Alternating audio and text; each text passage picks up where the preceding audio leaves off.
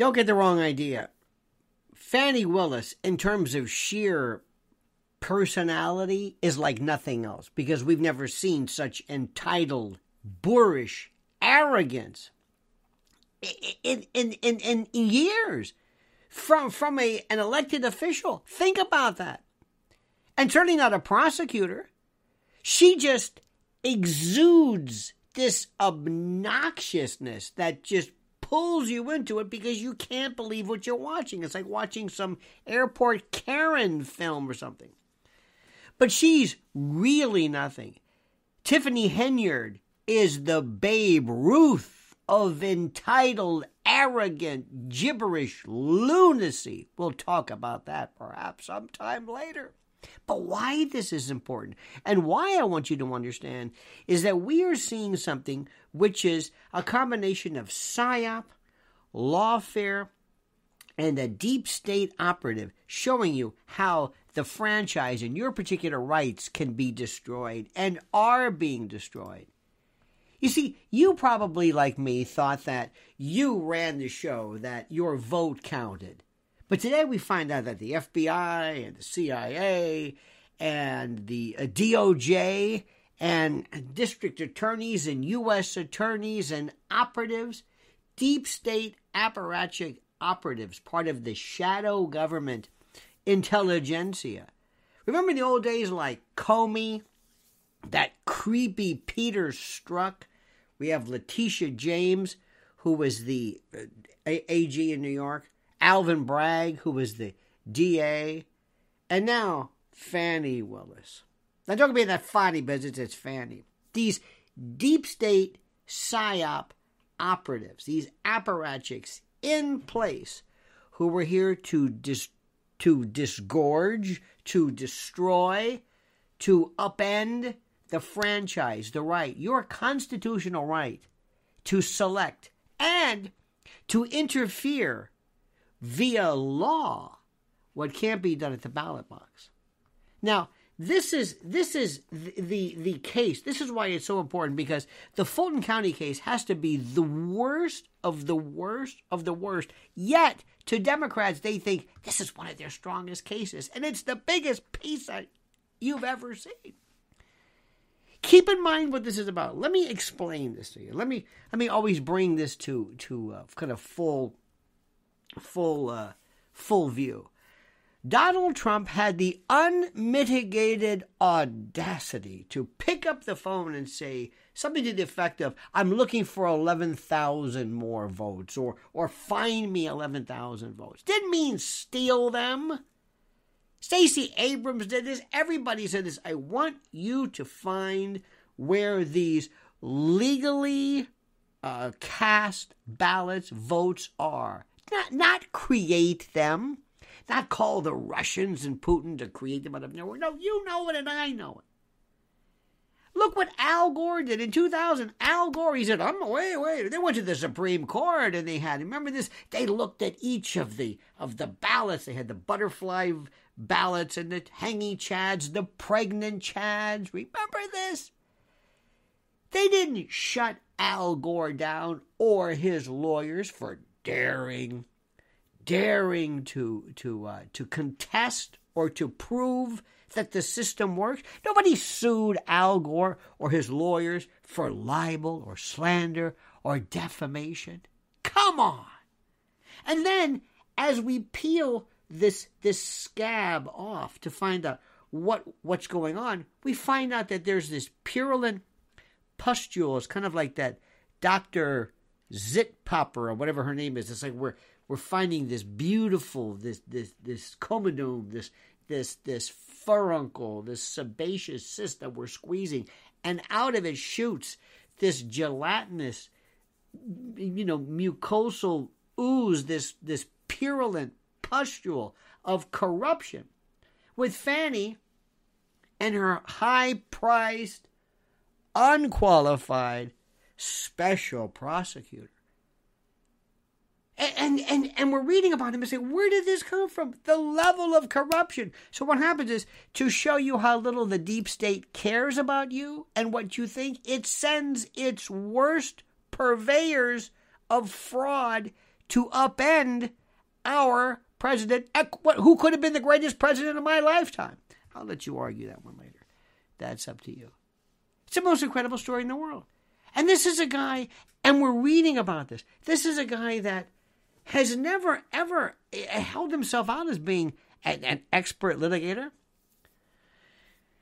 I was reading that on his website or his materials, it says he does contract law and family law and personal injury and criminal defense, but nothing specifically that deals with something that you would need in order to handle something as complex as this.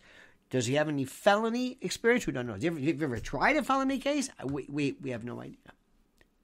And then to make matters worse, as this charade or charade, as we say in West Tampa, as it is discovered, we find out that these people are flush in cash from a prosecutor who gets this, has a net worth of $8 million that she theoretically amassed while working in the public sector. He's got cash, she's got cash, no receipts, no ATMs, no nothing, just bundles and stacks, if you believe this, of cash. Why? Well, because her father, Mr. Floyd, said it's a black thing. You don't understand. One time in this cockamamie story, he was at a restaurant, and the bill was like $10, and he gave his American Express card, and they wouldn't take it, and they gave his Visa card, they wouldn't take it. He tried traveler's checks, and nobody took it because he's black, because it's a black thing. And from that moment on, he reminded his daughter, never be without cash. Walk around very unsafe with hundreds and thousands of dollars in cash. Be a walking robbery magnet. Let somebody see this. Be in a restaurant where you just peel off $400, $500, $600 and feel the crosshairs on you. See the red dots as you are targeted. Do you believe this crap? Do you believe this? This is a story. How is it that people go into, I don't understand this, they go into office and they do nothing but just, the honest, public representation, public service. And like Mitch McConnell and Fauci, oh, Jesus, that's the best. Schumer, Biden, Nancy Pelosi, they come out multi-millionaires while Trump loses billions. Think about, just think about this. And then we hear these ridiculous stories how these people, what are they, in their 50s? I have no idea. They meet supposedly in 2019, but they don't have sex until 2022. I mean, they're dating, but they're not romantic. I don't even know what the hell that means. And since when is that the demarcation? It's unbelievable. So the good news, and listen carefully, the good news about this is that while the individual storyline is not necessarily critical to a fair and accurate evaluation of the level of putrescence of these individuals, what is important is that you are becoming aware of the fact that in our society it is corrupt. Our political system is beyond corrupt.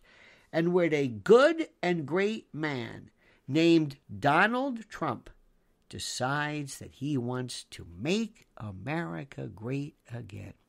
And when the deep state, the police state, the intel state, the shadow government, the ruling class realize, oh no, this man poses an existential threat to our continued, unfettered, unlimited, unwarranted, and unbelievable series of corruption, we have to crush him. To stop him, to prevent others from being perhaps inspired, but just for spite, because they hate him. But the problem is that they picked Fani. And don't give me that funny business. It's Fani.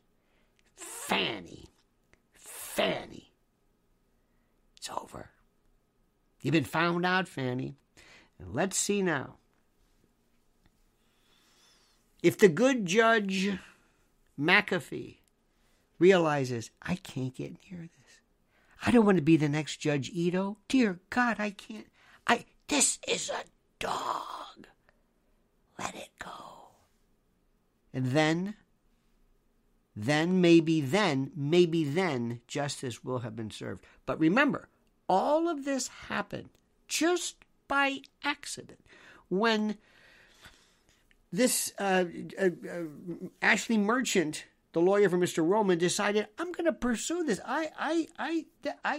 There may be something here. And it exploded again like this fungating pustule, this infected, purulent boil. Please like this video. Please subscribe to the channel. Send it around. Send it to your friends. Let them see what truth looks like. And comment. Comment as you see fit.